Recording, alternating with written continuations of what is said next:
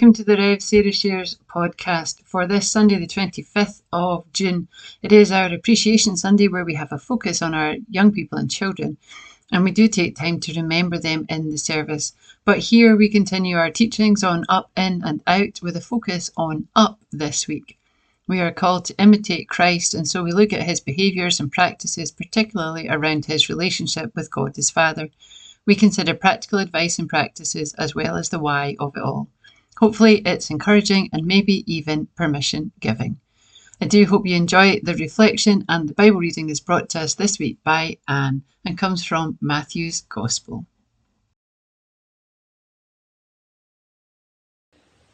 The reading this morning is from Matthew's Gospel, chapter 11, reading from verse 25. Come to me and rest. At that time Jesus said, Father, Lord of heaven and earth, I thank you because you have shown to the unlearned what you have hidden from the wise and learned. Yes, Father, this was how you wanted it to happen. My Father has given me all things. No one knows the Son except the Father, and no one knows the Father except the Son, and those to whom the Son chooses to reveal him. Come to me, all of you who are tired from carrying heavy loads, and I will give you rest. Take my yoke and put it on you, and learn from me, because I am gentle and humble in spirit, and you will find rest. For the yoke I will give you is easy, and the load I will put on you is light. Amen.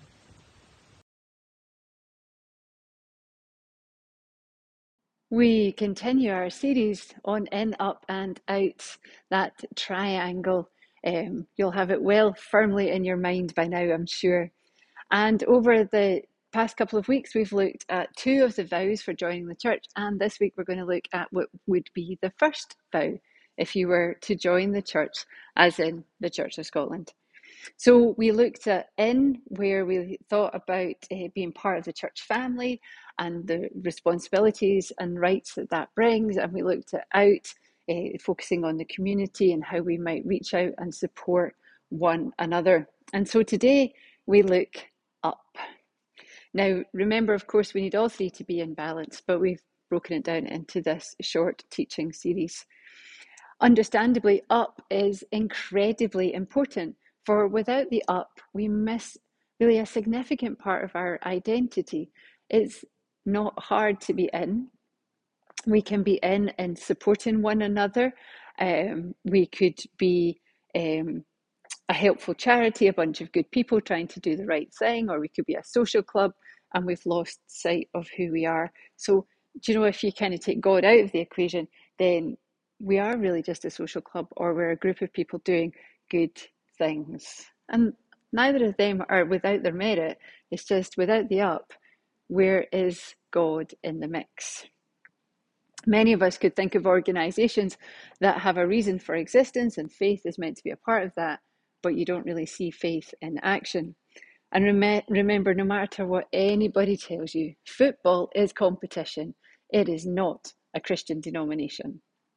So, what is the missing vow that we haven't done yet? It is, do you promise, with God's help, to follow Jesus Christ in your daily life, and in listening for God's word, in the breaking of bread and prayer, to grow ever closer to him as the years pass? With God's help, I will. Do you promise, with God's help, to follow Jesus Christ in your daily life, and in listening for God's word, in the breaking of bread and prayer, to grow ever closer to him as the years pass? With God's help, I will. So the up focus is about your relationship with God. Each of us, from the youngest to the oldest, can have a personal relationship with God, with Jesus, with Creator, with Spirit. Now, you might call God Father or Mother. It might be Christ, Saviour. It might be Almighty God. It might be just Lord. Just as I am Mum, Sarah, Minister, Rev, Auntie, even Granny Ross, those who love me or know me, and vice versa, know me with different titles, but I'm still me. I'm still Sarah in all of those circumstances. And it is the same with God. So some people are more comfortable with one name title, role than another. And that's okay. Totally okay. It is your relationship with God. And the fact is that we have the Holy Spirit who enables us to have that relationship. Just notice what I did say. I said it is a personal relationship, not a private relationship. It isn't about keeping it a secret. And a lot of what we have done in the church is really make that relationship private, and we don't talk about it. And that's part of the problem that we have in church decline. This isn't Fight Club, where you don't talk about Fight Club. And that's a movie reference for those of you who know what I'm talking about. So, acknowledging the fact that without God, we are just a social club or a charity agency, that with God in the mix, we are something else. And therefore, when we look up, what does that actually mean? So let's think about up. Remembering that Jesus teaches us how to have that up relationship. But when we look up, what is up? Apart from a movie with balloons in a floating house, which is also a very good movie. But if we look up, what might we see? Now, if you're in a house somewhere watching this, then you look up and you're going to say, well, the ceiling, okay, the light. If you're outside in the park, then you get a better chance of going in the same train of thought as me. So if we look up, we might see stars, we might see clouds, we might see birds, we might see planes, we might see the sky, and sometimes when you look up, you realize how small you are. And we often think about God looking down. It goes alongside that idea that God is with us and through us and stuff, but we'll come back to that. We naturally think of God as being up. Heaven is up. So it's natural to make up about our relationship with God. And looking up is definitely better than looking down. So how does Jesus embody that up element? How does he teach us how to look up, to have an upward-facing relationship? Well, short and sweet. Jesus prayed regularly. He prayed privately, often letting the disciples go on ahead. He went up mountains or he went into the desert, and he often caught up with them. Some of the stories, talk of him walking on water and so on. He was in constant contact with God, his Father, and spoke of his Father in very personal, intimate, and familiar ways. Most of us know that the Lord's Prayer, Our Father, is Abba, Father, and it was a very personal way in the Jewish culture to reference God, particularly in a culture that actually never used God's name in its entirety. Such was the respect that they had for God. And Jesus comes along and calls him Daddy. So, there's a real sense of relationship, personal, engaged relationship. So he inhaled his Father's presence so he could exhale his Father's will, which is a really posh way of putting it, to be honest. We cannot neglect prayer, and it's part of our abiding in God in order to do his work. Conversations happen all the time, and without conversations, then you don't know what each other is up to. And that's what prayer is, a conversation between you and God. Jesus went to synagogue on a regular basis, church, and he followed the festivals. Right, even from the age of 12, we've got records of him going to festivals, so marking the key moments in the faith. He was not embarrassed about prayer, and he practiced it with his disciples, so much so that they asked him to teach them how to pray, and he does. We also have recorded prayers of Jesus for the disciples. He follows God's leading, even to the Garden of Gethsemane and Calvary's Hill. And he trusted in God's provision and believed that when he asked, his Father would honour him, healing the sick, feeding the hungry, teaching the common folk, and more. In John 5:19, we read these words, "But Jesus said, I tell you the truth, the Son can do nothing alone. The Son does only what he sees the Father doing, because the Son does whatever the Father does." They are intertwined. They are as one. And ideally, that's where we are going as Christians. The closer we come to God, the more aware we are of God's call on our lives and what is important to him. And therefore, we become more entwined. Probably not quite as intertwined as Jesus, but he does challenge us to try. So we are called to follow Jesus in his daily life, which obviously brings together the up, the in, and the outs, because Jesus looked after his disciples. He taught them how to pray, developed their faith at the same time as helping the poor, the sick, and so on, helping the people in the community. Somehow, though, it's often easier to do the churchy bit and the community bit. But that personal bit, well, that can just be a little bit harder. I remember in the Salvation Army, we had to make a promise to read our Bibles and pray every day, a bit like the song, and you'll grow, grow, grow. And it's a tough promise to keep unless you're that way minded. Some Christians are very contemplative by nature and thoroughly enjoy that kind of quiet time and sitting, reading and praying and reflecting and pondering. Others are perhaps more on the go and more active and struggle to do that sit still part. But even then, there is nothing to stop us learning from the example of Jesus. We can pray at any time, anywhere. And I wonder where your favourite place is to pray. Now, I have a seat in my house that faces out into my garden. It's a comfy chair. I get to watch nature at our best, and I just can relax in God's company in that safe place. And I hope that you have somewhere as well. I do pray in my car. I pray washing the dishes. I pray, just about all the time. But I don't mean that to come out as a really religious thing. It's just a natural part of my relationship with God.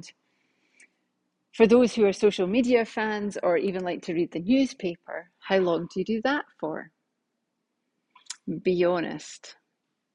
How much time do you lose in the everyday, mundane, unimportant stuff? And yet, you don't have time to read your Bibles. I know, trust me, I'm talking to myself too.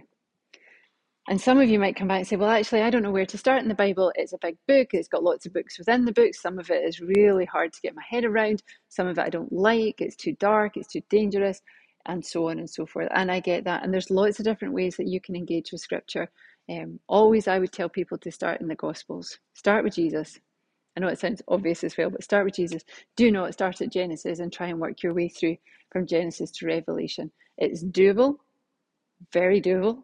But if you're not kind of into the Bible yet, it's not where I would start. I would definitely start with one of the Gospels. Matthew and Luke are kind of your historian type ones. John is your philosophical thinker. And Mark, he's like a journalist, so he writes short and snappy. So different ways of looking at the stories of Jesus. Okay, also, please buy a Bible that you can actually read, or go to a charity book or whatever, but please get a Bible that you can read. Love your special one, but if you can't read it, honestly, get one you can. Get one with big enough print in a version that you like, and invest in a really good Bible for you. Okay. I'm pretty sure Karl Barth said that the Bible isn't holy until you pick it up and read it. So there's a thought. But what I really love in this vow is that phrase, as the years pass. Okay, so you might be starting to feel slightly overwhelmed with all of this, and I don't want you to. But to acknowledge the fact that our relationship grows. If you have been married for a long time, you will know that your relationship has grown and changed. If you have been blessed to have a friendship that has lasted a really long time, and you were to look back over it, you will notice that your relationship has grown and changed over the years. That's just who we are as human beings. So it is with God. And we can come to faith like falling in love, and we're full of enthusiasm and everybody has to know, and new Christians are the best, but also hard work. And then, life has a way of just kind of getting us down. There's growing up, there's the decisions that we have to make, what kind of job we're going to have, are we going to get married, are we not going to get married, are we going to buy a house, are we going to rent, are we going to live here, are we going to live there, are we going to go down south and study, and all that kind of stuff, all kind of can take its toll on us, and we start to feel quite burdened and weighed down. Doesn't matter what stage of life you are at, Jesus is right there with you. But when we look down, we get bogged down in the mundane, and we think, I can't do this. It's a rat race. I mean, we talk about life as a rat race. It can get overwhelming, anxiety can build up, and so on and so forth. And we can get so busy that we're whirling around like water going down a plug hole, or we get lost in negative thoughts like, I haven't been a Christian long enough, I don't know enough about God, and so on. And we just get lost somewhere in the midst of all of that. And that's why I picked this particular text. Jesus said that by being yoked to him, that is, in a working partnership with him, that we would find everything much easier. Paul says he can do all things through Christ who strengthens him. And that's at the heart of what Jesus is saying in this passage. Come to me, all you who are weary, and so on. And the challenge to live a faithful life is real. It's really difficult at times to do the right thing. And sometimes we just need to rest.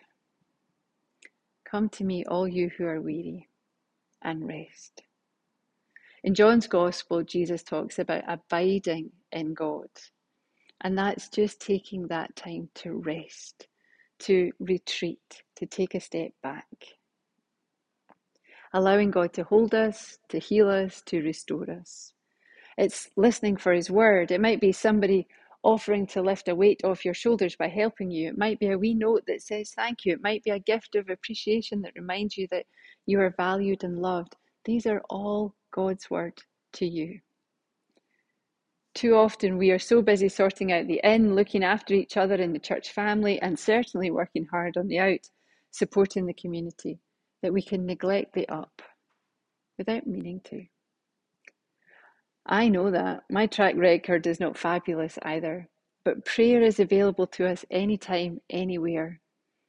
My maths teacher often said that I would never carry a calculator in my pocket. Well, just goes to show what she knew, eh? But you carry a Bible in your pocket all the time. Unless you're one of the few who haven't quite gone down the road of a smartphone. You can read the Bible online, anywhere. There are numerous apps to help as well. And if you find yourself pondering, I wonder what that means, maybe the minister knows, well, drop me a line, ask the question, and if I don't know, I'll hopefully know somebody who does. Elders too have a special role, and in olden times it was perhaps easier to do. Elders remain responsible for the spiritual well-being of the parish, not the congregation, but the parish. And what happened then was that most of the parish went to church. They went to the Church of Scotland, or they went to the Roman Catholic Church, and a few went to some of the smaller denominations, at least up here in Scotland. The Church of Scotland members were appointed an elder who checked up on them. The elder would find out if they'd studied the catechism, I guess a kind of rule book, if they'd behaved themselves. So for the women, it was no gossiping, and for the men, staying sober. No comment. If they'd really misbehaved, they wouldn't be allowed to come to communion. Elders could, and technically still can, discipline, but it's not something we see so much nowadays. And we kind of slipped into calling it pastoral care because we're more comfortable looking after people's well-being than their spiritual well-being. But folks, we have a responsibility to support one another spiritually. Our elders still have a role, but there is no way in the current climate that they can do it by themselves. So we do it together. To teach prayer, to encourage worship leaders, to let the musicians play and the singers sing, to open the word with one another, to share our faith stories. What has God done in your life that could encourage another in their life? And that's what Jesus did, because he himself was strengthened by God. We can only share our experiences and what we know. So we have a responsibility to develop our personal relationship with God. Let's be a church that looks up and goes in the strength of God. Only then will we truly be a vibrant, thriving in-church family that others want to join and find out more. And the healthiness of our in will make our out a blessing and not a burden on our community or to us. And if you need to rest first, and trust me, you will need to rest on and off, that is the pattern of our faith journeys. Rest And use that time to listen for God's word for you. Listen to what people are offering you around you, because that might help you understand what kind of rest you need. And if you need to be busy, if this is your busy season, then go for it. The harvest fields God calls us into are there and aplenty. Just make sure it's with God rather than ahead of God. It is our intention and our journey to make sure that we are an up, in, and out family at all times. Easier said than done, but with Jesus, all things are possible. Amen. Thank you so much for joining with us in worship once again, and I hope it's been an encouragement and a blessing to you. We are starting a summer series on friendship. We're going to be looking at different pairings throughout Scripture, looking at friendships, and we hope that you enjoy that series as we go through these summer weeks. We are going to have some variation with the online material because there's a couple of Sundays where Hazel and I are off, but we'll explain more about that when we get to them. And please know God loves you, we love you, and I pray for a very blessed week ahead.